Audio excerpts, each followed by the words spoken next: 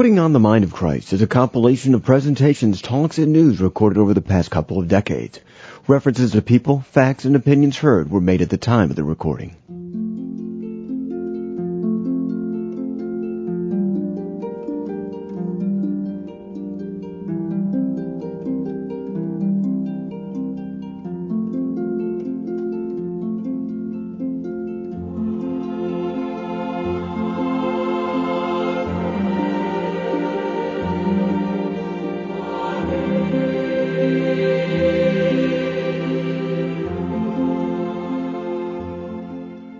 Welcome to Putting on the Mind of Christ. Each week at this time, we go into the Ave Maria CD archives and pull down a talk or two to see what our Lord might have to say to us. Many of these talks are recorded at area conferences. Most of the speakers are nationally known, but as is the case today, they may have been recorded by a brother or sister sitting in front of or behind you at Mass.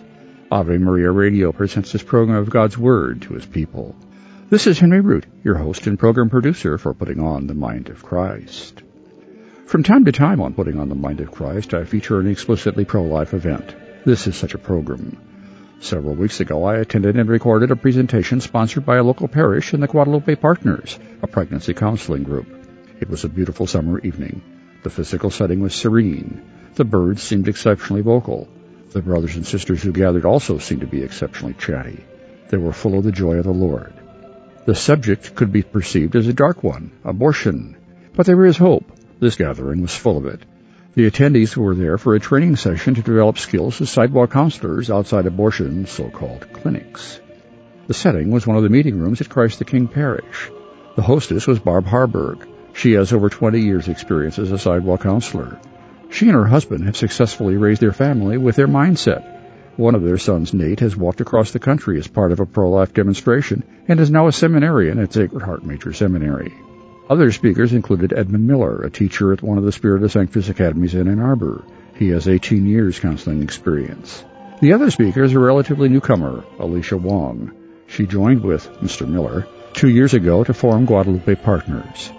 We'll listen in on their training session right after these messages. This is Putting on the Mind of Christ on Ave Maria Radio.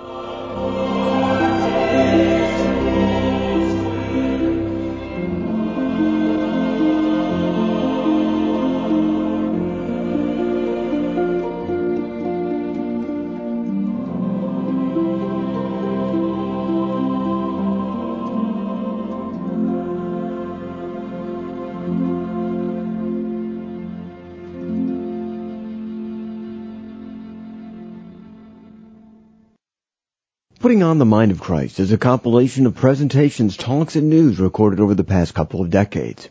References to people, facts, and opinions heard were made at the time of the recording. This week on Putting on the Mind of Christ, we're all in training to become or be able to support in prayer sidewalk counselors outside abortion mills. The sidewalk counseling training session was hosted by Barb Harburg, the Respect Life chairman at Christ the King Parish in Ann Arbor. Following her opening, full-time English teacher and part-time sidewalk counselor Edmund Miller begins our training. Alicia Wong shares her talents with us in a few minutes.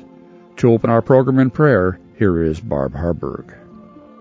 My name is Barb Harburg, and I'm the Respect Life chairman at Christ the King, and I want to welcome everybody here to the sidewalk counseling training. We're privileged tonight to have two sidewalk counselors that have had a lot of experience, and I have worked with both of them. Just a little bit about myself and my background. I started sidewalk counseling 20 years ago. It was at Women Care, which is now closed, praise God, in Ypsilanti. And there was just two of us that I'm aware of in Washington County. And a man named Joe Iskra, who I'm not even sure if he's alive anymore, trained us. He used to do sidewalk counseling in Detroit. And he learned from another man who lives in Chicago. His name is Joe Scheidler. He's a champion pro-life man. Once he goes to the Lord, he should be canonized for all of his pro-life work, because he's the one who really began pro-life action and trying to take the message to the streets and save babies and mothers right at the abortion clinics. I won't go on any more than that. There's a booklet that I have gotten from Father Frank Pavone, who is Priest for Life. Some of you may be aware of him. There's a very wonderful prayer here that I'd like us to pray it that he wrote. It's a prayer to the Holy Spirit. Then I'll introduce our speakers. O Holy Spirit of God, you were promised to us by the Lord Jesus as an advocate, as one who pleads our cause and speaks up for us in the heights of heaven. I will ask the Father, and he will give you another advocate to be with you forever. The Apostle Paul has taught us that you intercede for us with groanings that cannot be expressed in speech. We praise you today for the gift of salvation, for we are deeply aware that we cannot save ourselves. We have sinned, and we cannot win forgiveness on our own. We need an advocate. We ask you, O Holy Spirit, to make us ever more aware of those who need us as advocates. Grant that we may hear the cries of our youngest, smallest brothers and sisters, those still in the womb who cannot speak or defend themselves and who cannot even pray. Holy Spirit, as you are the advocate, so make us advocates. As you hear our cries for mercy, so let us hear the cries of others for mercy. Save us from the misfortune of seeking mercy only for ourselves while being deaf to others. As you loosen the tongues of the apostles at Pentecost, so grant us today a Pentecost for the unborn, that we may speak for them before the great and the small, before governments and institutions, and before all your people. In Jesus' name we pray. Amen. In the name of the Father, and the Son, and the Holy Spirit. When I give these talks, I think some people come expecting to hear technical aspects about sidewalk counseling, or as I sometimes prefer to term it, sidewalk advocacy. Technical aspects: where do I stand? What do I say? What about big signs? What about little signs? What about tackling people? And what about not tackling people? And that sort of thing. That's good. These are good questions to ask, and we will get into those in the third part of the presentation. But it's essential. Before we get into any of the technical aspects, to understand quite simply why we do what we do. I have a lousy record for recruiting sidewalk counselors. Lousy record. Maybe I scare people off. I don't know. But it's essential to lay out the basics and the truth of what we're doing, because if you don't, you end up with often people who are there for the wrong reasons, and often people who simply don't last. And one of the number one things that I can say is that consistency, sheer bulldog consistency, is absolutely essential when you go onto the sidewalk as a sidewalk counselor, as a sidewalk advocate. Consistency. It's not something that one does, I've got a week off, okay. Well, okay, you can do it if you have a week off. You can go out here and there. But the fruit is going to come, the full fruit is going to come when there is that perseverance, when those bleak, bitter days are tasted, when they're kind of made part of your whole experience. You have to go through the whole experience. And there are many, many dark days. And you must accept them. And you must kind of, in a way, embrace them.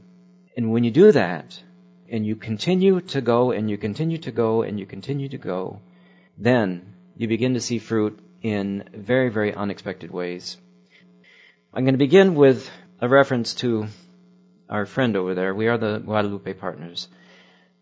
And in 1531, as you know the story, that image began to bring in droves of converts.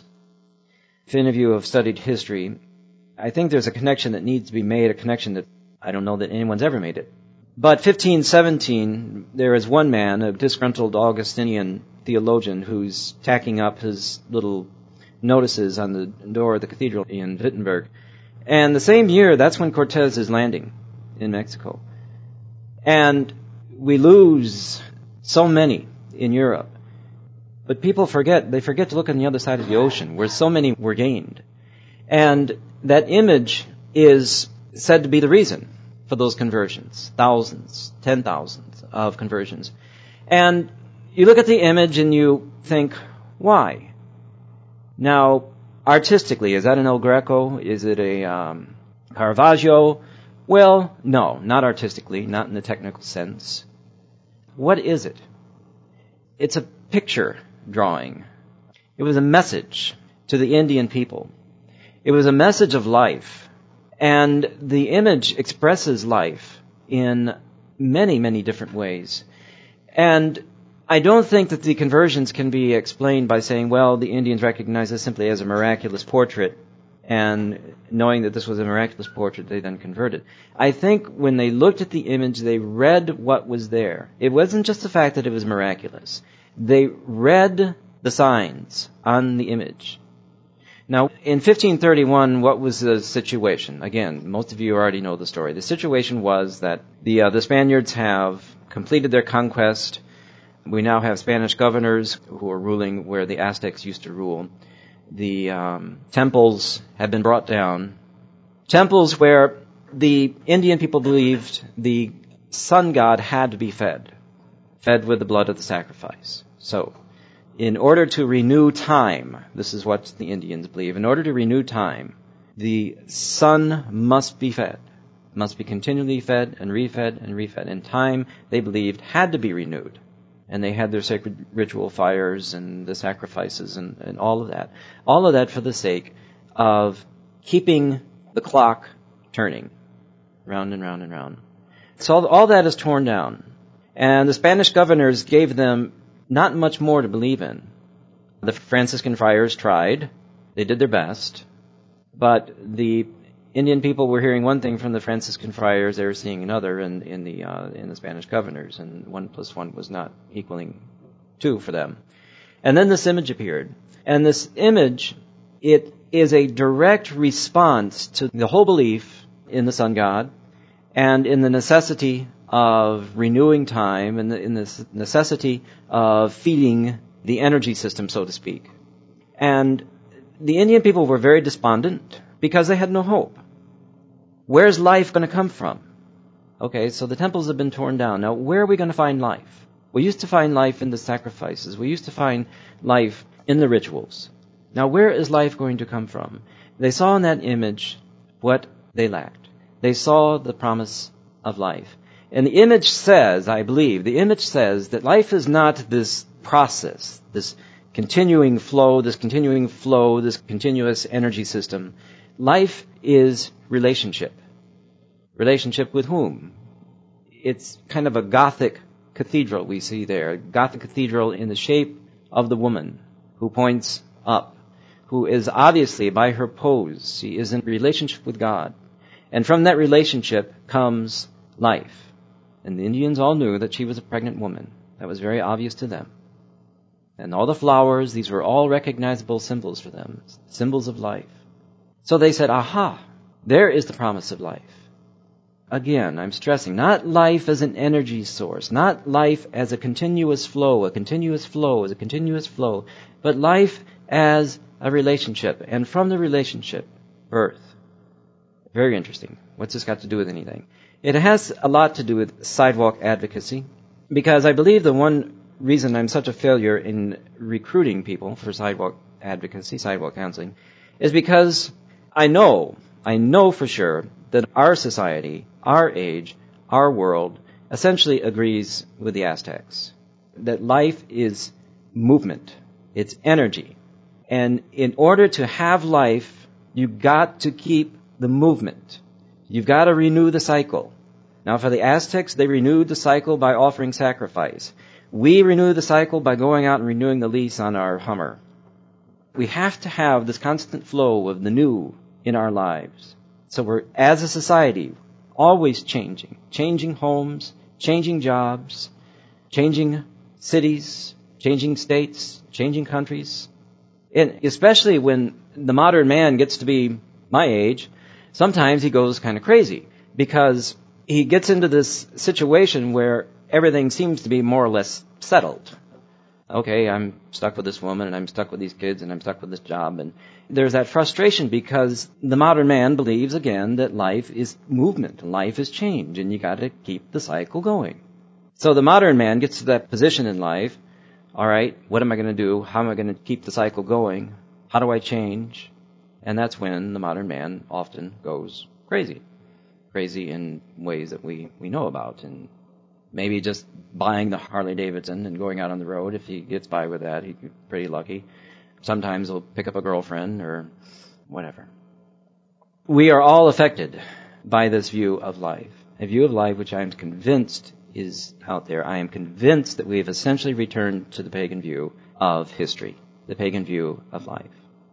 That time has to be continually renewed, and we don't have life unless we're moving and moving and moving. And if that is not the modern view of life, then explain to me why we are doing what we are doing. Why are we taking our aged and putting them off in corners where nobody can see them? Because they disturb the flow. Why do we believe that the unborn can be just erased? Because they don't move. They don't contribute. They are not contributing members of society, quote unquote. Anyone who is essentially still, anyone whose really only gift to us is the gift of their being, not of their doing, but the gift of their being, anyone like that is one who is threatened because they don't move and they don't keep up. And when you don't move and you don't keep up, you're pushed off the road. Now, as sidewalk counselors, or again, sidewalk advocates, there are going to come times in which you're going to feel absolutely frustrated because we are all affected. We all want numbers. We all want statistics. So I'm waking up on a Saturday morning. I am getting in my car. I'm going down to the clinic to be the hero. I'm going to save a baby this morning. All right, so you go down and you have a miserable morning. You are told off in 25 creative ways by both clients going into the clinic or by those simply passing by.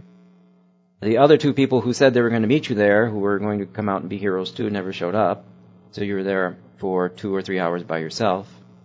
No one listened. People told you off. No one was there with you. No one saw what a hero you were going out to be. You go home and you sit down and sip your coffee, and that's when you start to hear the voices. Isn't there something more effective that you can do? And that's going to be the key word, and it's going to play with you. Can't you be more effective? Can't you be more effective? And you might survive this kind of thing for the first couple of weeks, but for the first couple of months, it may get to be too much. Can't you be doing something more effective? Can't you be doing something more effective? Let's say that this is the case. Let's say that every day that you go out is a dark day, is a bleak day. I'm going to maintain that there is nothing that you can do that is more, quote, effective. We're talking about life. Again, what is this thing? This thing we call life. Pro-life. There it is, right on the t-shirt. What does it mean, pro-life? I am pro-heartbeat. I'm pro-brainwave. I'm pro-movement. I'm pro-energy. Pro-what? This thing called life. Now, we remember the Gospels. We remember how Christ, in some ways, was, quote, effective. Saw a lame man, he would heal the lame man. The lame man would get up and become a productive member of society again. Saw a blind man, he would heal the blind man. The blind man would get up and become a productive member of society. And then we got the guy named Lazarus. Lord, your friend Lazarus is dying. All right, I'll be there. Don't rush me. So he shows up 3 days late. Well, thanks for showing up, but by now he's smelling. You're kind of late. And then there's that brief line, Jesus wept. And everybody says, oh, Jesus wept because of his compassion for poor Lazarus. You know, looking at the text, I don't think that's it at all. I think he's wept because of the lack of faith that he found around him. I don't think he had any reason to weep for Lazarus. Jesus knows what's up, literally. I'm just pointing out a new way of, pro-life. Okay, he did heal. He did heal biological functions. But life to him was more than that. And these healings were just signs of a greater life. A greater life that, again, is expressed there in the image. The source of the life carried in the womb of that woman is quite simply her relationship with God, as evidenced, manifested by her position of submission. So life is found in that relationship. And members of the body of Christ, the church, are baptized into that life. And members of the body of Christ, the church, live in that life. And when you go out, you have to go out as a member of the body of Christ. And Paul says, he has a very intriguing sentence, I make up in my own body what is lacking in the sufferings of Christ. Paul had a way of sneaking these things in.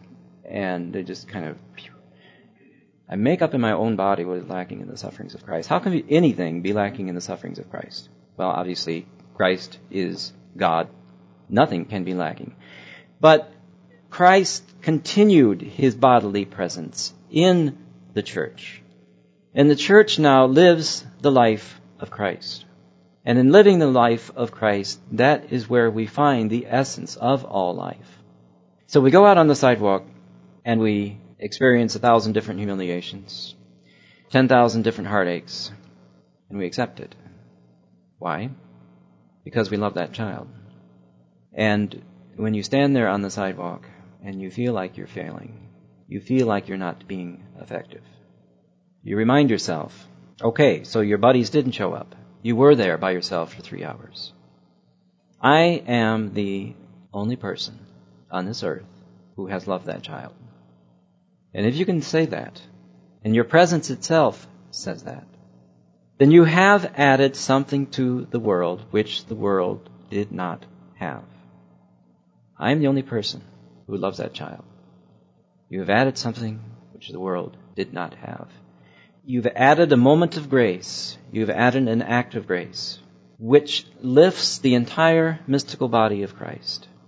I'm completely convinced of this. I'm completely convinced that the person with the Christ mind has to completely reorder his life of action, reorder his way of thinking, reorder his thoughts about what is effective and what is not effective. You know, Mother Teresa said it most simply. We don't want your effectiveness, we simply want your faith.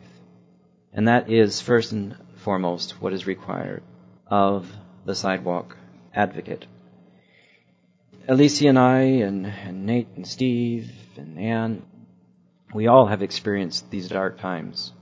But in that persistency, then something happens, which completely takes you by surprise, and you find life.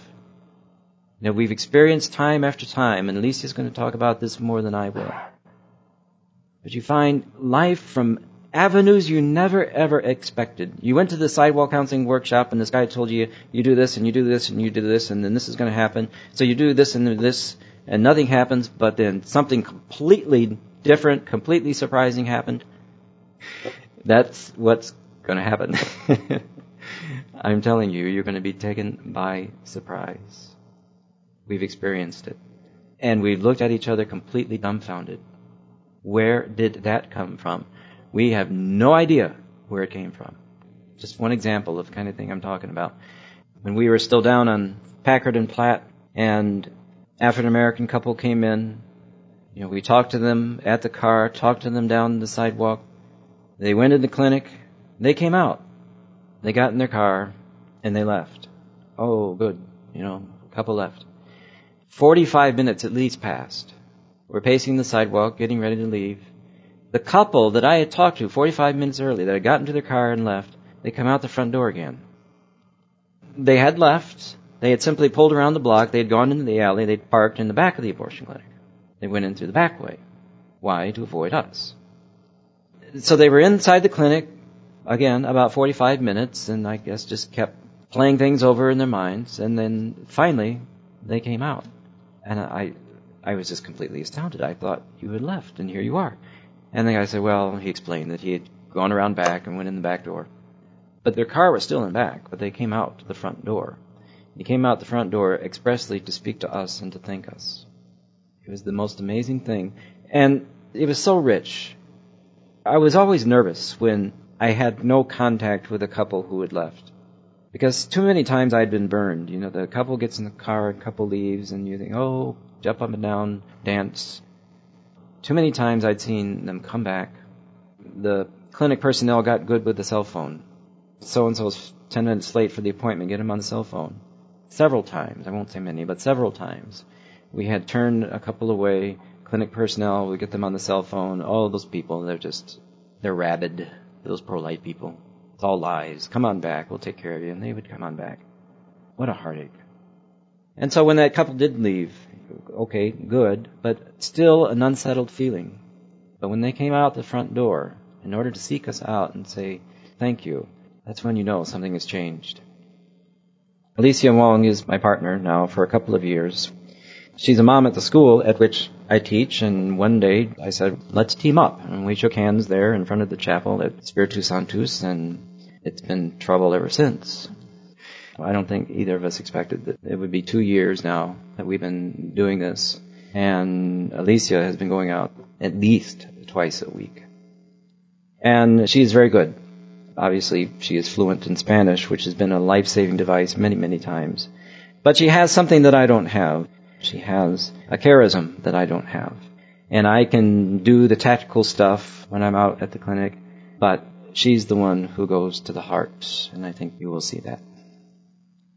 Mr. Miller always asks me to do the second part of this session, but when I sit there and I listen to him, I get motivated to do sidewalk counseling all over again. I think that I have always been pro-life. I think of myself growing up, when I was in high school and I started to learn of all of these problems, even though I was in a country where abortion is illegal. I was still pro-life. And in college, I did everything, talks and walks and all kinds of stuff that a pro-life person would do. But I have never, ever, ever in my life been to an abortion clinic. And I was very afraid of doing that. And I could say now that even thinking about it was, if you have children, you have to find a babysitter. You have to put time for it. So many things that people can think of in order to make it to an abortion clinic to do sidewalk counseling. It takes several different things, but for me, it was very, very difficult to go to an abortion clinic. I was very afraid. So the first time I went to the abortion clinic is because of Mr. Miller, and he took the 7th and 8th graders to the abortion clinic to pray the rosary. And I thought, okay, well, that sounds pretty safe to me. I can go to the abortion clinic when these kids outside praying, and it would be fine. Of course, I never expected that I was ever going to do sidewalk counseling. I was just on the side praying with the kids as well. And I spent a lot of time in the side praying many times. I went to the abortion clinic with Mr. Miller. I would only be on the side praying. I say only because that's all I did, but it is very, very, very important to have somebody praying at the abortion clinic. But while I was standing there praying for these babies, I saw Mr. Miller approaching these families, these couples, sometimes mother and daughter, or father and daughter, or just couples that came to the abortion clinic to kill their children. And I saw how he approached them and how he, little by little, gave them hope, or how in many occasions he was just simply able to help these people come back to reality. But most important, I saw how always he gave love to those babies. Every single time. And looking at this and standing on the side, I comprehended, I grasped how important it was to just stand there for those babies, to give love to those babies. If it was the only thing that could have been done for that baby, that was the most important thing, to be there for that baby. And so I started to realize that when the summer was over and Mr. Miller was going to go back to school, there was nobody else that was going to stand there, and somebody had to do that. And it was hard to make a decision, and it is hard to make the decision, like he said, to be consistent, because it takes sacrifice and it takes effort. But once you understand what it means to be there, what it does, what your presence does at that place, by those doors, then it is more difficult not to be there. It's incredibly difficult not to be there, no matter what else is happening in your life. So I started sidewalk counseling with Mr. Miller, and then I would do it on the Fridays that the clinic was still open and Mr. Miller was teaching. So I think I could give you a couple of examples, like Mr. Miller said, to tell you, how important and how wonderful it is to be there. And I would like to share one of the most recent ones. It was probably just a couple of weekends ago. I had been there on Friday, and it had been one of those horrible weeks. One of those weeks that everything seems so dark, and you can't see possible that this is happening in this life, that people actually come and kill their children that way, and that people come and they seem that they have no heart at all, and they don't see any hope, and there's no light in their eyes, and you stand there and you beg for the life of these children, and you beg for them to listen to you, and you tell them that God loves them, and nothing happens. And you're standing there, and just the whole world is dark. And I remember that Friday being so depressed, and I felt empty and lonely. I don't know, it was horrible. I was crying at the abortion clinic that Friday. I thought, oh Lord, please, just have mercy. Have mercy on us, all of us. And then the next Saturday, we get up again, early, and I leave my kids at home, and then we drive all the way to the abortion clinic. And we see this woman in the sidewalk, just walking. And apparently she had taken a bus to the abortion clinic, and she wasn't in the car, because usually we get them when they are parked, waiting for the abortion clinic to be open, and she was just walking. So we thought, okay, we have a good chance to speak to this woman, because she will be waiting for the abortion clinic to be open, and she has no car. So we jumped out of the car, and Mr. Miller went to her immediately and started talking to her. And she seemed receptive, very receptive to him. So she would walk up and down, and Mr. Miller would walk with her, and she would pause and talk to him. And we had all these other cars parking at the same time, and we tried to go to these other cars and give them information. And still, Mr. Miller said, let's try to focus on this woman. She's being receptive. And little by little, Mr. Miller helped this woman one more time to find reality again, to come down to earth and see what it meant to be human. What does it mean to be alive? What does it mean to be a mother? What does it mean to be here? What does it mean that we are talking right now? What does it mean to be friends with somebody? It was such an incredible conversation just to hear him talk to this person and make this person see life. Just simple, just what it means to be alive. So I would come back and forth, and would listen to the conversation off and on. And then it was time that the doors were open and everybody went in, including this woman. So many times we have seen how they go in and they still kill their children, But after I heard everything that she heard, I thought, it's impossible that she kills her baby now. I mean, there's no way, after what they have discussed, in her mind there must be such an incredible clash right now. Crash between the idea of killing that child, and before she thought she was going to do it was killing just a blob of cells. Right now, that idea is gone completely from her mind. So she went in, she came out to smoke, she went back in again, and at the end she came back and she said that of course she couldn't kill her baby. So Mr. Miller sent me to take her back home, and she's like, okay, just take her, give her a ride. I'm like, okay, And I got in the car and I thought, okay, he wants me to do something because otherwise he would have not sent me home with this woman like this. And I'm nervous because I'm thinking, okay, what?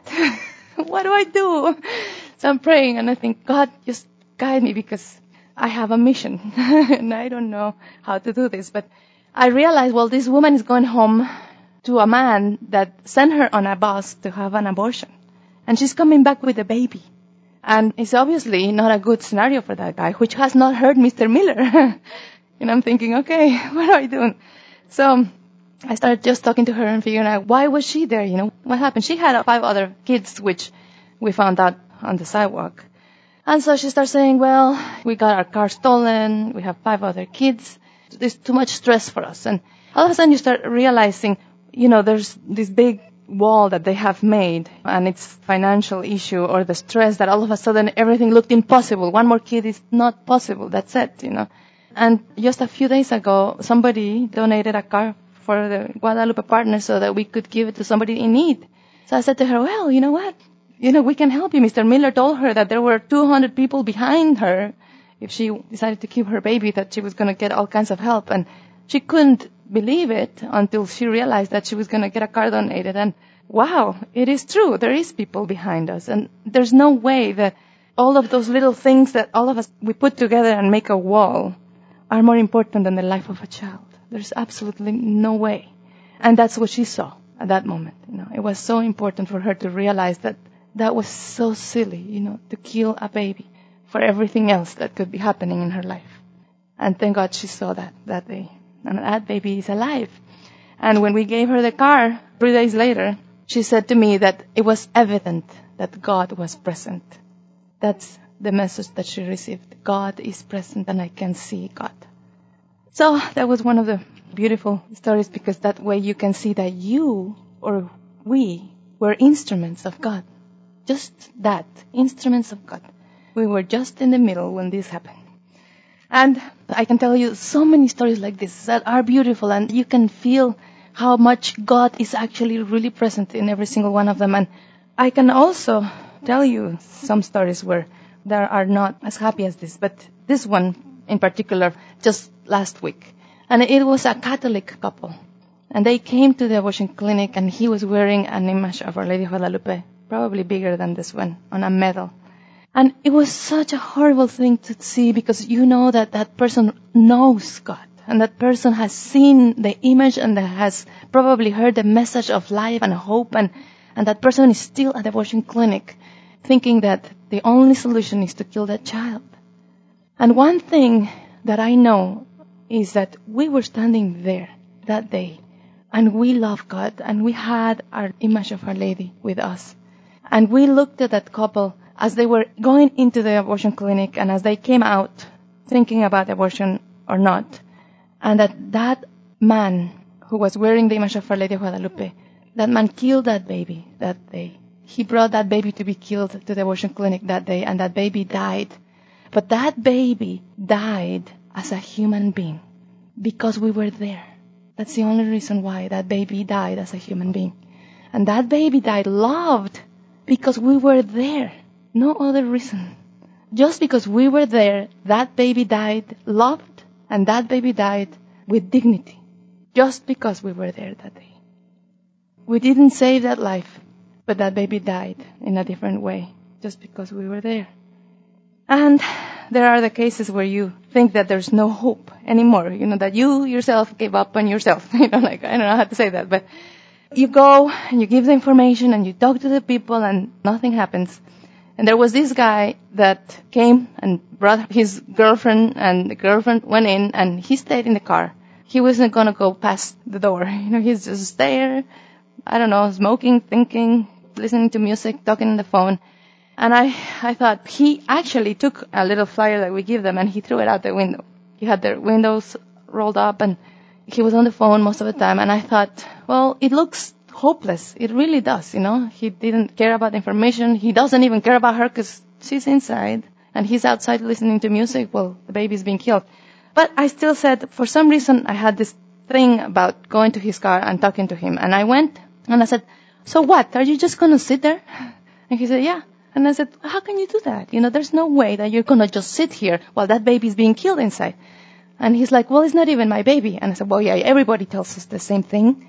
Everybody has an excuse. This is not my baby, or this is just a friend, whatever.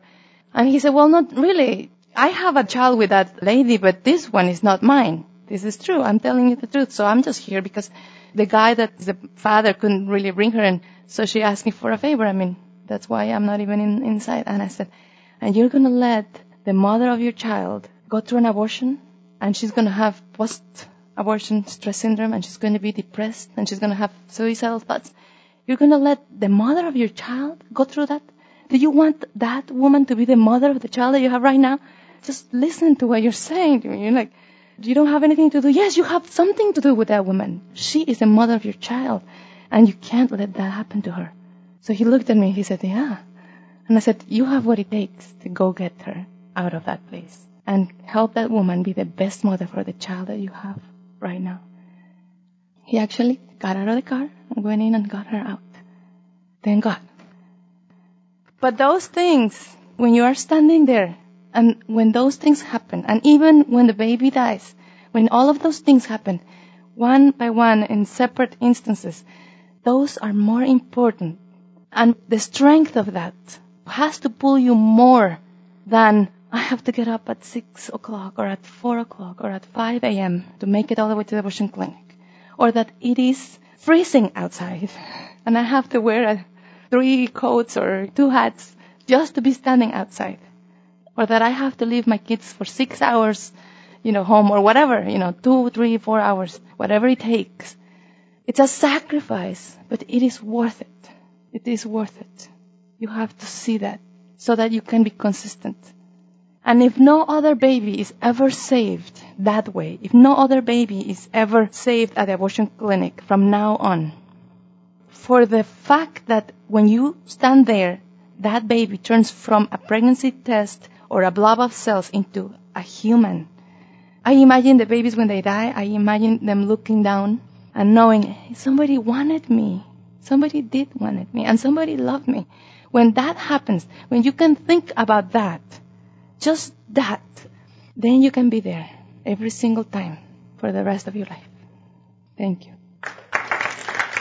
We just heard Edmund Miller and Alicia Wong with the first part of our training as sidewalk counselors on this edition of Putting on the Mind of Christ. Following our break, Edmund Miller will be back with some more training and our question and answer session. This is Putting on the Mind of Christ on Ave Maria Radio. Putting on the Mind of Christ is a compilation of presentations, talks, and news recorded over the past couple of decades. References to people, facts, and opinions heard were made at the time of the recording. Edmund Miller now continues our training, and in a few minutes we'll start taking our questions. Someone commented not too long ago that Mrs. Wong should stay home and bake cookies on Saturday mornings. It wasn't I who said that. To get into the technical aspects now. First thing to remember. Okay, so you're out there and things aren't going well. Imagine that the place on which you are standing, imagine that it's empty. Imagine that nobody's there. It will help you to stay there. Point number one. Point number two, the point of consistency. Mrs. Wong makes real sacrifices to get out twice a week. And there are some who have the kind of suburban mindset that she should be home baking cookies. But again, if this is going to be an issue for any of you, well, I've got kids at home. But what is going to teach your children? What is going to be the most effective teacher of your children, if you have children? So you're gone for a couple hours on Friday morning, you're gone for a couple hours on Saturday morning, and you are teaching your children in the most effective way possible.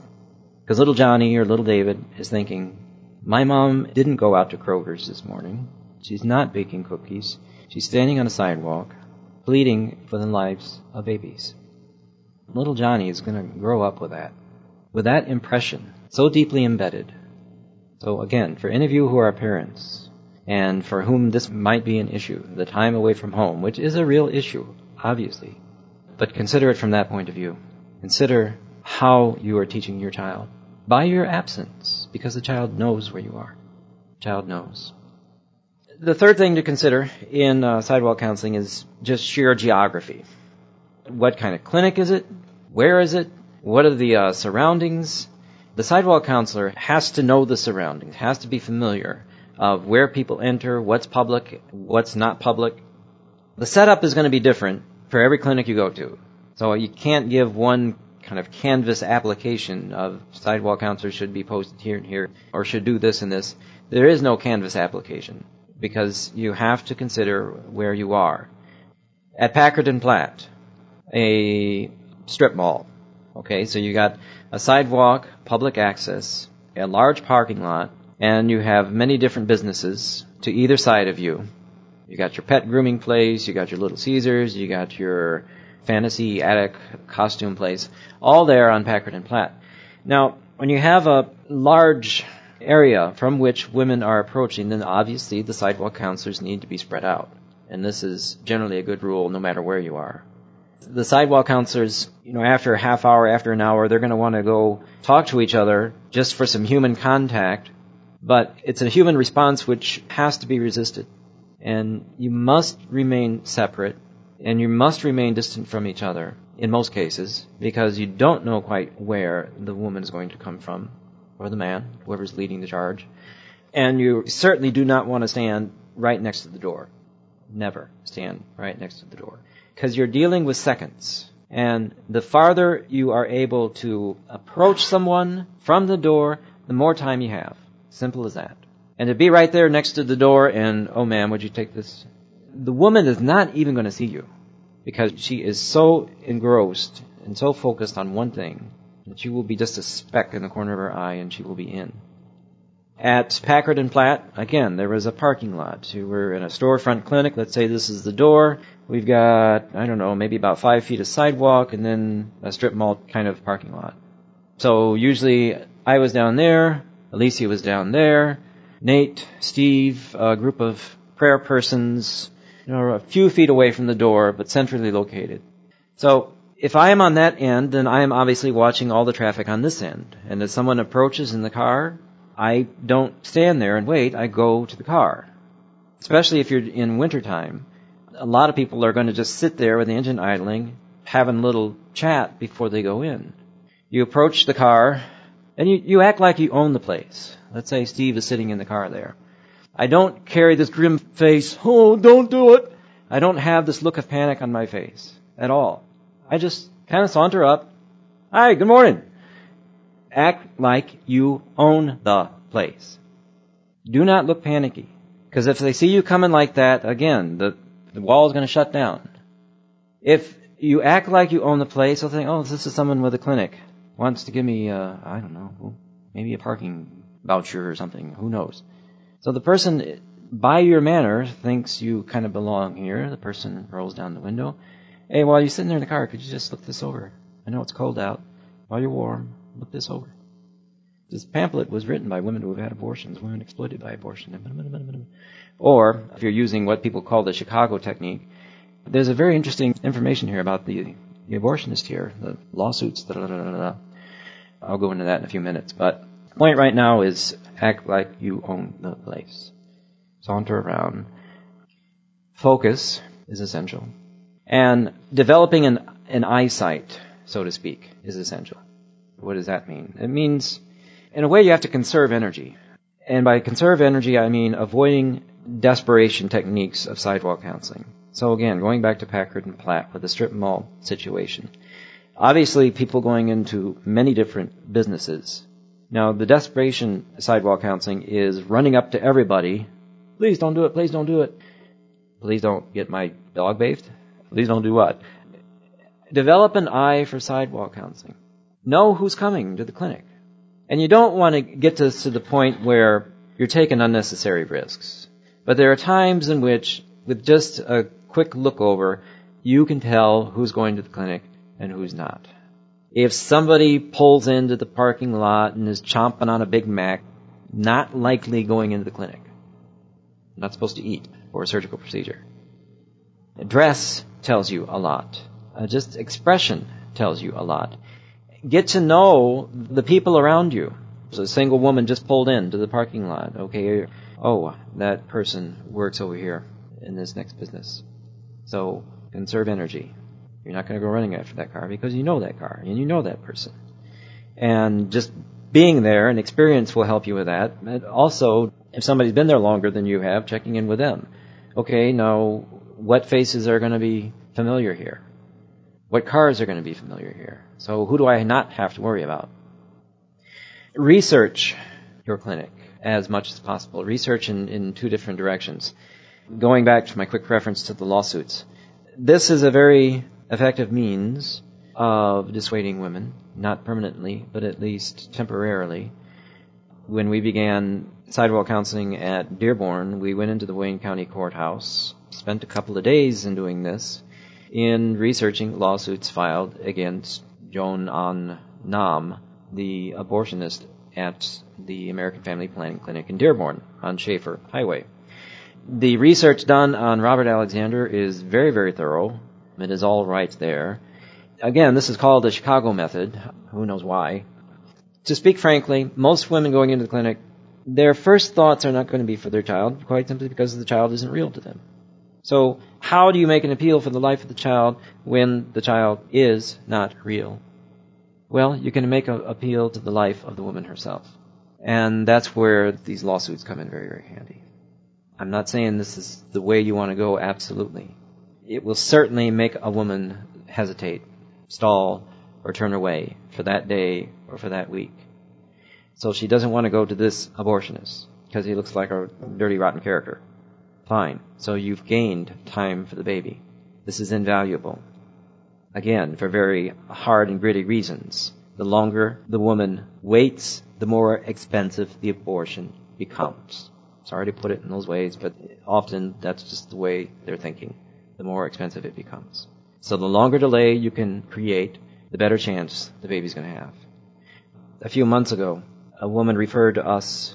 We took her to pregnancy aid in Grosse Pointe. She had her ultrasound. And she came out of the ultrasound. We were expecting to see someone jubilant. She was crushed. She was devastated. Yes, she had seen the child. The sonographer estimated the child was between 23 and 25 weeks old. And the woman got into the van after the ultrasound procedure and just really weeping. Now I don't have any choice. In other words, the baby's simply too old. And the abortion is just too doggone expensive. She had no choice. That was not a good way to start with that woman, but we've been with it. Persistency. Almost every week we're in there to see this woman. And she's become a different woman, I would have to say. She's due July 4th. And that's going to be neat. That's going to be the rare privilege of a sidewalk counselor to actually go to the hospital and see the child. I expect this to be a very large child because she's very large at this moment. Almost to the point where she can't walk. But she's happy. She's happy. We need time. The lawsuits give us time. Always, always, always try to get a phone number. Try to get an address. We've got plenty of help. There are hundreds of people. I do mean that. I'm not just throwing out a number, but from the SSA schools that I'm connected with, the Christ the King, you can easily come up with hundreds of people who would be willing to help in one way or another. We have hundreds of people who are willing to help. Can I get your number? I'd just like to call you, check up on you. Try to get a number. It's priceless. 50% of the time they're going to give you a bogus number. Okay, you tried. Sometimes it'll be legitimate. And then there's always the question, what do I say to this? What do I say to that? First of all, you're already there, which is said 3/4 of what you have to say. They know why you're there. What do I say to this? What do I say to that? Don't let yourself be sidetracked. In logic class, we call this the straw man. Oh, you pro-lifers, why aren't you protesting the war? Why aren't you protesting the persecution of chickens? Whatever. Well, I believe very greatly in the right to life of chickens. Don't do it. Don't get off on this tangent. Stay focused. They're going to try to throw you off. You pro-lifers. You blah, blah, blah. Well, where were you when blah, blah, blah, blah, blah, blah. Sir, that's not why I'm here, and you know it. Now let's get back to the issue. I'll just do that for now. If you've been considering sidewalk counseling, is there any question you would like some suggestions with? Just go ahead and shoot it out now. Do you have a few suggestions on what you open with, depending on the situation or how you approach them, but what are some good opening lines? Okay, thank you. Now you jogged my memory, and that's what I was going to bring up. What you open with depends on who's in charge. And again, when I talked about developing a kind of an eyesight for sidewalk counseling, you have to be able to identify who's in charge. Often we have these sit-in-the-car men, and the woman she's the one who wants this. She's the one who made the appointment. She's the one who's going to follow through. Sometimes you get, like the guy last week, he killed that child. What Alicia didn't tell you is that his girlfriend actually did leave at one point.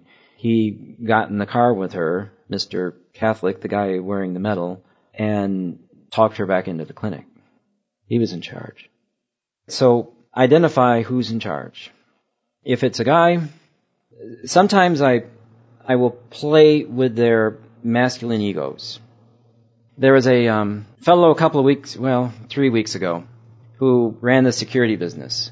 How did I know that? It was very obvious. He had it on the side of his big 4x4 truck. He was wearing this uniform. So he's walking through the parking lot, and I meet him at the end of the parking lot. Sir, I'm really sorry that your business is doing so poorly. What do you mean? My business is doing well. Got more accounts than I can handle. Well, I just assumed that because you had brought your wife here that you weren't able to afford or couldn't, for some reason, take care of the child. That just nicked him, because he's this big, muscular guy. So if you got this big, muscular guy, Mr. Security, who's, he's on the cell phone half the time, and prick the masculine ego. Sir, this child who weighs a few ounces, is it really too much for you to handle at this point? So that's one possibility. First, appeal to the woman. What kind of care do you think you're going to get at a place like this? I mean, that's one of the ways I opened up with Danica a couple of weeks ago. We're standing out in front of this block building. In the flower beds, quote unquote, in front of the building, there are black rocks with thistles growing out. The paint is chipping. There are whiskey bottles, empty whiskey bottles in the planters outside the front door. And I said, look where we're standing. Black rocks, weeds, and whiskey bottles. Is this what you want for yourself? There's something that these women want. They want affirmation. They desperately want affirmation. Give it. Affirm them. Affirm their own dignity. Mrs. Wong, last week with this Catholic fellow, and she went to the woman. She bypassed him. She went to the woman and she said, this man is using you, abusing you. So most commonly I will open up with reference to the lawsuits, just bringing up the topic of what kind of care do you want? Is this the kind of care that you want? And then I'm sometimes very explicit about going through the material with them.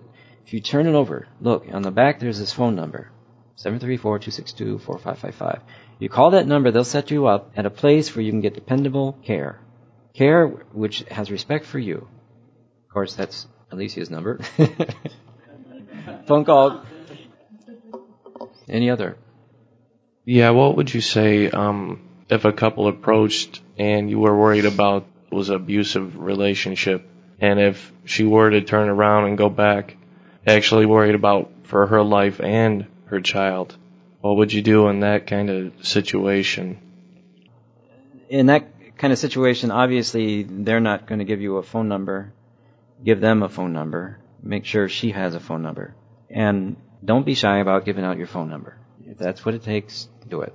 So if you can kind of get around him, just go to her and sotto voce. I'm 3/4 of the time going low in terms of volume, undercuts everything else, and we'll get to the ear. It's not far-fetched if you have evidence, something in the way that you have seen in his treatment of her, to go ahead and call the police. Are they going to do anything?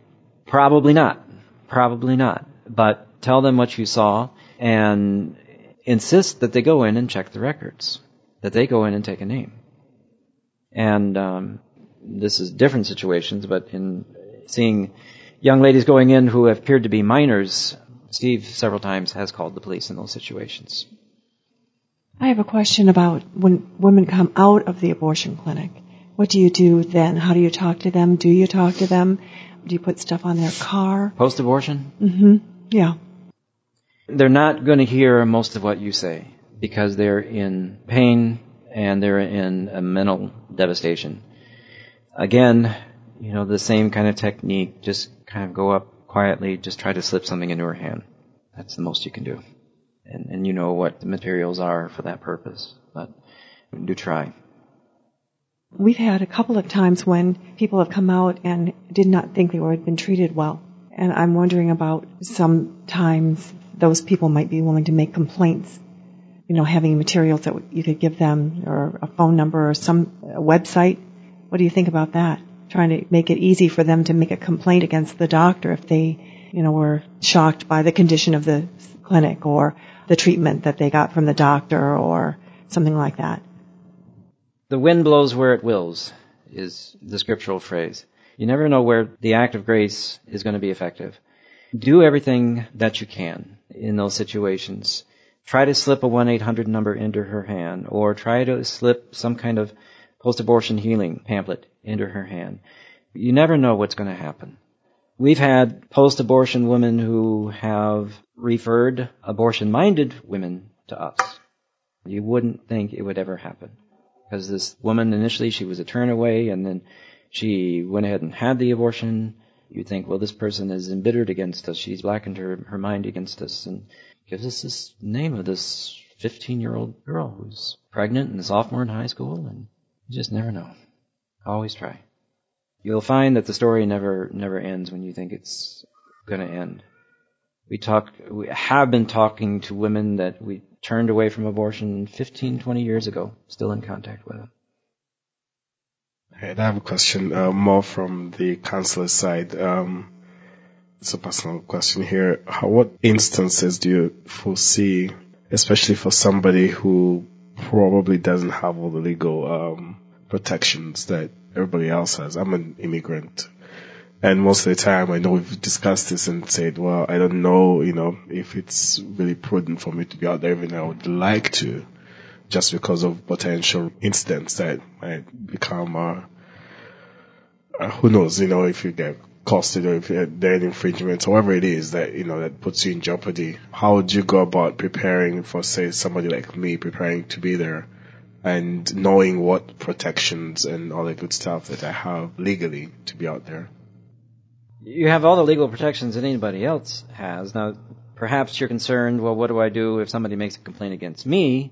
I'm here as an immigrant, and legally, I've been doing this almost as long as Barb has, about 18 years, and I've never suffered any significant legal consequences at all.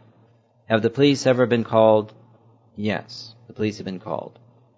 What happens? Guy gets out of his car, gotta lift up his pants. They always lift up their pants when they get out. Oh, buddy, you're not supposed to be on the sidewalk there, and you can't block the entrance, and you haven't been harassing anybody, have you? I don't know. That look on your face, you look guilty to me. It's the same spiel, same stuff. Yes, sir. No, I haven't been on sidewalk. What sidewalk? Parking lot? The police have probably been called to that clinic 15, 20 times before. They're tired of it. They know that most of the calls they're going to get are nonsense. They know that. So they're just going to get out of the car. They're going to give the usual spiel about staying off the parking lot and not blocking the door and not harassing anybody. I can guarantee you. Those are the 3 points. And they'll get in their car and they'll go. And that's going to be it. I've never suffered any serious legal consequences from sidewalk counseling. Never. And I've done rescues. I've been through the court system, and I've been in many, many jails. But I plan to go to jail. So how would you recommend that somebody prepares to go out there? What, other than just prayer, what are the other things that you'd recommend that a sidewalk counselor really goes through before every time they go out? Like Alicia, you got quite a bit. What kind of things you do? I know you pray, and maybe some people do the rosary, some people do mass, but put yourself in the mental position to be prepared for whatever happens. If you haven't gone out to this particular clinic before, then talk to the other sidewalk counselors and learn from them everything they got to tell you. Prayer, absolutely. Saturday mornings, our ritual is we meet at 6 at Panera. We have coffee at Panera. It sounds very simple. It's very, very important. Just to meet beforehand, as early as you got to get up. I got to get up at 5 in order to get to Panera by 6. But just to sit there and drink coffee with those who are going out. Sometimes Will is there, Alicia's there, sometimes Donna Schmidt's there. Just that human moment among people who understand each other, immensely beneficial. From Panera, we go to Divine Child, and they have adoration there. We spend 20 minutes in adoration, and we finally go to the clinic. So it's quite a trip on Saturday mornings, but every element of the trip is important. And then afterwards, I told you to stay away from the other sidewalk counselors. Okay, so that's the rule. But afterwards, please take yourselves out to breakfast. You need the human encouragement. You need that support. You need to do something normal. I'm driving down Ford Road in the mornings on the way to the clinic, and I'm passing these diners, and I'm passing these people out walking their dogs, and I'm thinking, oh, these people are doing normal stuff, and I'm going to the black hole. And I just want to desperately do something normal. But do that. And some people think it's not part of the sacrificial act to go out and have breakfast after you've been at the abortion mill. But you got to have that kind of encouragement.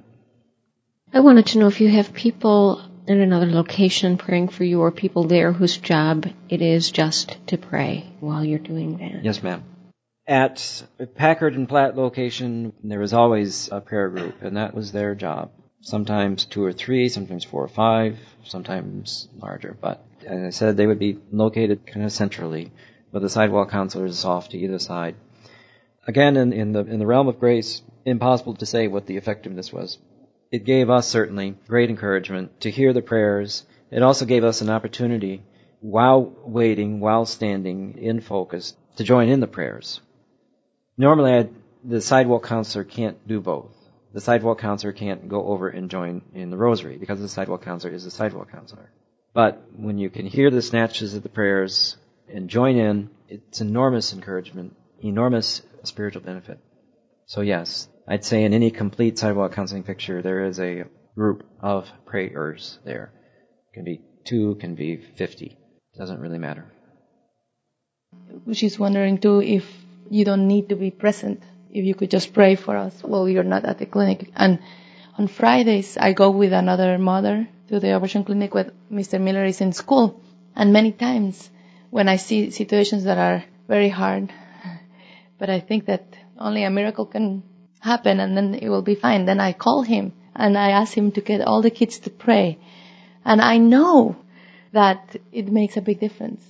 There was a lady that I spoke to her. I actually stood between the door and her. And they will tell you not to block the door, but I was desperate. And she was holding her baby and she was definitely going into the abortion clinic. And I spoke to her maybe for 15 minutes. And I actually prayed over her. I grabbed her. I was holding her back. She is Hispanic. So I kind of took advantage of that. I knew she wasn't going to sue me. So I just really was trying to hold her back. And she went in to the abortion clinic. And I thought, there's no way, this woman has to come out of there. She can't kill that baby. It will destroy her. I could see that. So I called Mr. Miller and I said, please get your kids to pray for this woman. Well, I think it took exactly the time that it took Mr. Miller and the kids to pray that rosary. She came out of the clinic and she said no. And then I said, okay, is that all that you wanted? All these kids to pray a rosary? But I think prayer was the key there for that baby to be alive today. It was the hotline. The phone would ring in my classroom and the students knew what was going on. I have a very odd classroom, I guess. But to be in this kind of artificial environment, the environment of the classroom, but at the same time to be tuned in to a harsh realism 30 miles away, the kids were always very, very responsive. And when the call came, they would say, well, what's going on? And okay, let's go to the chapel. 3-dimensional education, I guess. Just to comment on the prayer, I don't know if you're interested in prayer, but we need prayer warriors in Ann Arbor and Ypsilanti right now for both Planned Parenthood and the abortion clinic in Ypsilanti. Also, I had just one other question that hasn't been asked yet, but how do you know when abortions are being done, and how do you address that? How do you know what the abortionist schedule is? Right, yes. Oh, you know the answer to this. Well, I'm asking it just just in case anybody's here wondering that question. You make a thoughtfully worded phone call. In other words, you try to make an appointment. You don't lie. And there are many ways you can do this without lying. What times do you have available for abortion appointments?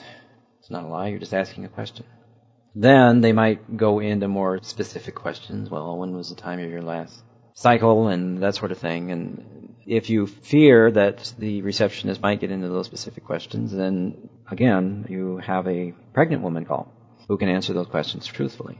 So again, there are ways of making these phone calls without lying, generally stated questions, and these are businesses. They want business. In most cases, they're going to give you the information. Now, our friend down in Ipsy is a different matter because most abortionists are on a schedule. The abortionists in Milwaukee, where I was formerly, they were circuit riders, basically. They did several clinics, so they had to be in and out of Milwaukee on Thursdays and Fridays and Saturdays, say, from so-and-so to so-and-so. So the abortion appointments were always in a block. And that's usually the way you're going to find it. Mr. Alexander down in Ipsy is basically willing to make appointments whenever he needs to make them on given days. So, as we know, those of us who have been down at Ipsy, if it's a Wednesday or a Friday and somebody wants an abortion appointment at 8 o'clock at night, he'll probably give it. That's why the clinic in Ipsy is a tricky place to deal with. In one sense, Alexander is his own worst enemy. I mean, many women, after having initial conversation with sidewalk counselors, go in and they just look at the guy and they look at the place and that's enough. They're out. The hard part, though, is getting sidewalk counselors there quite simply at the right time because his appointments are so broadcast. So in order to cover the place, you're talking about scheduling sidewalk counselors over maybe a 10-hour period. So I think that's something we need to talk about. Generally, that's the way it's done. You call, you make an appointment. Now, another question that has been asked is, what about the guy who threatens to flatten your nose? What are you going to do about him? It's going to happen. It's going to happen. The Mr. In Control type, he's going to go right up in your face, especially if you're shorter like I am, and he's going to threaten you in all sorts of interesting ways. If something like this ever happens, my advice is to go low. I don't mean slug him below the... No, I'm not talking about... Steve, get in my face. Be Mr. In Control. Okay, so we're standing like this, and he's bigger, he's thicker than I am, and he is well capable of doing everything that he threatens, and probably will, if given the opportunity to do so. Now, there's a fellow at the Dearborn Clinic who has been beaten up several times. 3 times that I know of. He's a good man, he's always there, but he's a preacher. And you can't do it. When I say he's a preacher, I mean he has a script. And the script always has to come out. No matter what situation. He doesn't know how to change his presentation according to the person that he's dealing with. It's always just the same script. And not being able to change that script, he's been pushed out into traffic, he has been pummeled. 2 weeks ago he was a mess. The whole left side of his face was black and blue and large scabs. Again, this has never happened to me. The only thing that ever happened to me was this very large grandmother who came after me with an umbrella once. And even if she comes after you with an umbrella, you just take it and you keep going. So 2 weeks ago, I was in this situation. You know, at Dearborn, there's a line that forms in the morning before the doors open. Awful, awful situation to deal with. How do you talk to a line of people? Bad enough talking to one. How do you talk to one?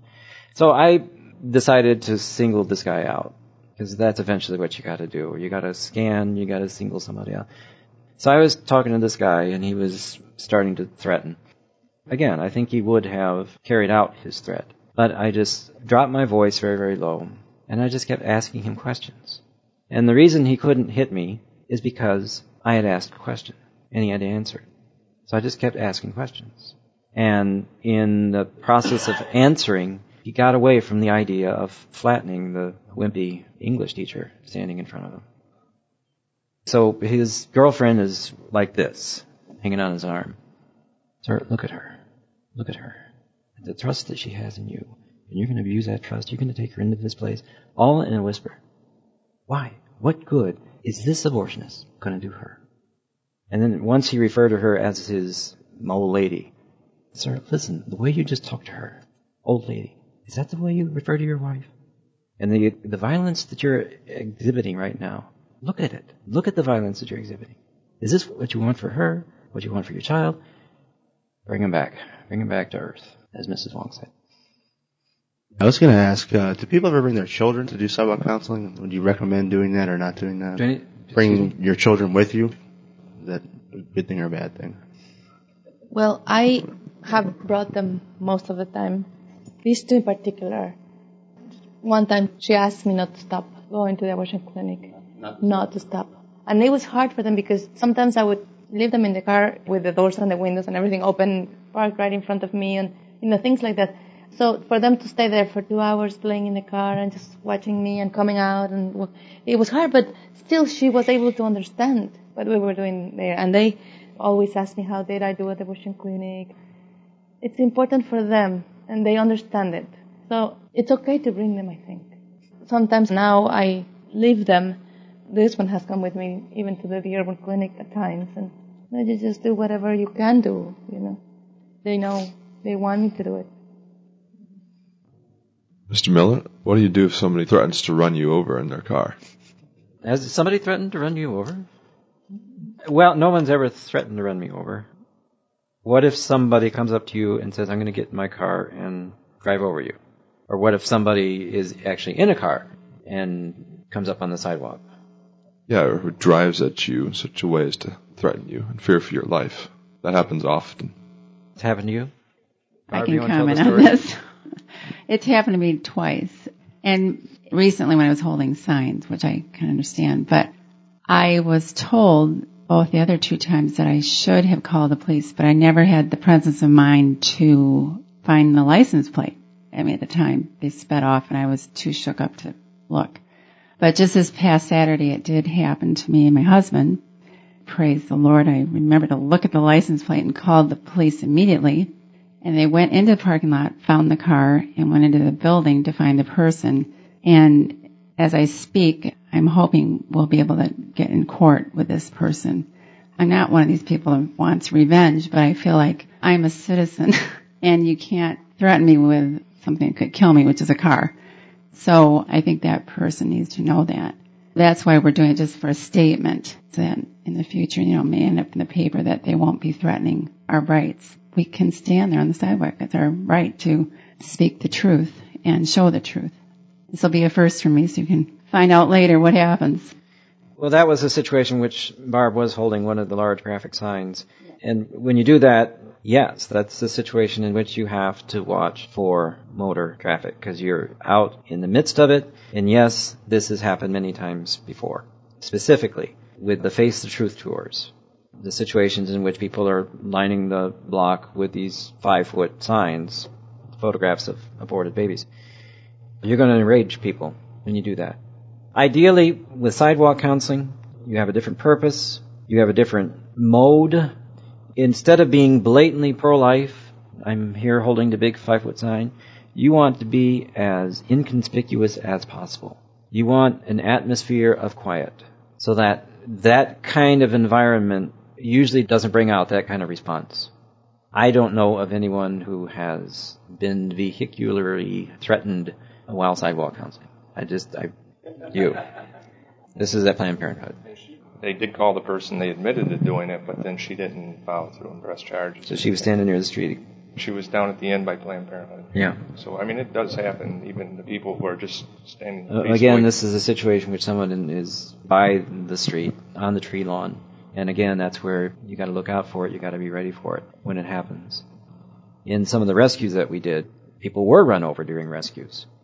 In some rescues, instead of blocking the doors, the rescuers would block driveways, would block motor access into the clinic. They were threatened, in a couple cases, run over by cars. But for sidewalk counseling, especially at Alexander's place, there's somewhat of a risk because much of your sidewalk counseling is done in a parking lot, especially if he takes appointments into the back door. Then that sidewalk counselor is standing right in the midst of a parking lot. So there, yes, you would have to be wary. And that's the best defense, is just to be watching for it and don't be taken by surprise. Sidewalk counselor has to always have his head up and not be distracted. Okay. Today on Putting on the Mind of Christ, we've all been in training to either become abortion mill sidewalk counselors or the prayer warriors who support them. You heard Alicia and Edmund talk about the people who support their work to save the lives of these most vulnerable of our brothers and sisters. No matter where you are geographically, there are pro-life groups in need of your support. Do some prayerful searching or Googling for a group you can support with time, talent, or treasure. We thank Barb Harburg, Edmund Miller, and Alicia Wong and their families for their pro-life work and devotion, and for their sharing of their wisdom with us today. A CD of this program is available for $8.50. Order program number 230. To place your order or for more information, phone 734-930-4506. 734-930-4506 or email orders@AveMariaRadio.net. Putting on the Mind of Christ is presented by the Ave Maria Communications Guild. To assure continuation of programs like this, we encourage you to become a radioactive Catholic and join the Ave Maria Communications Guild. Phone 877-288-1077. 877-288-1077. Or go to amcguild.org on the Internet. Catholic Radio, it's yours to keep. This is your host and program producer, Henry Root. Thanks for being with us on this edition of Putting on the Mind of Christ. Until next week, may our Lord richly bless you and your families. This is Ave Maria Radio.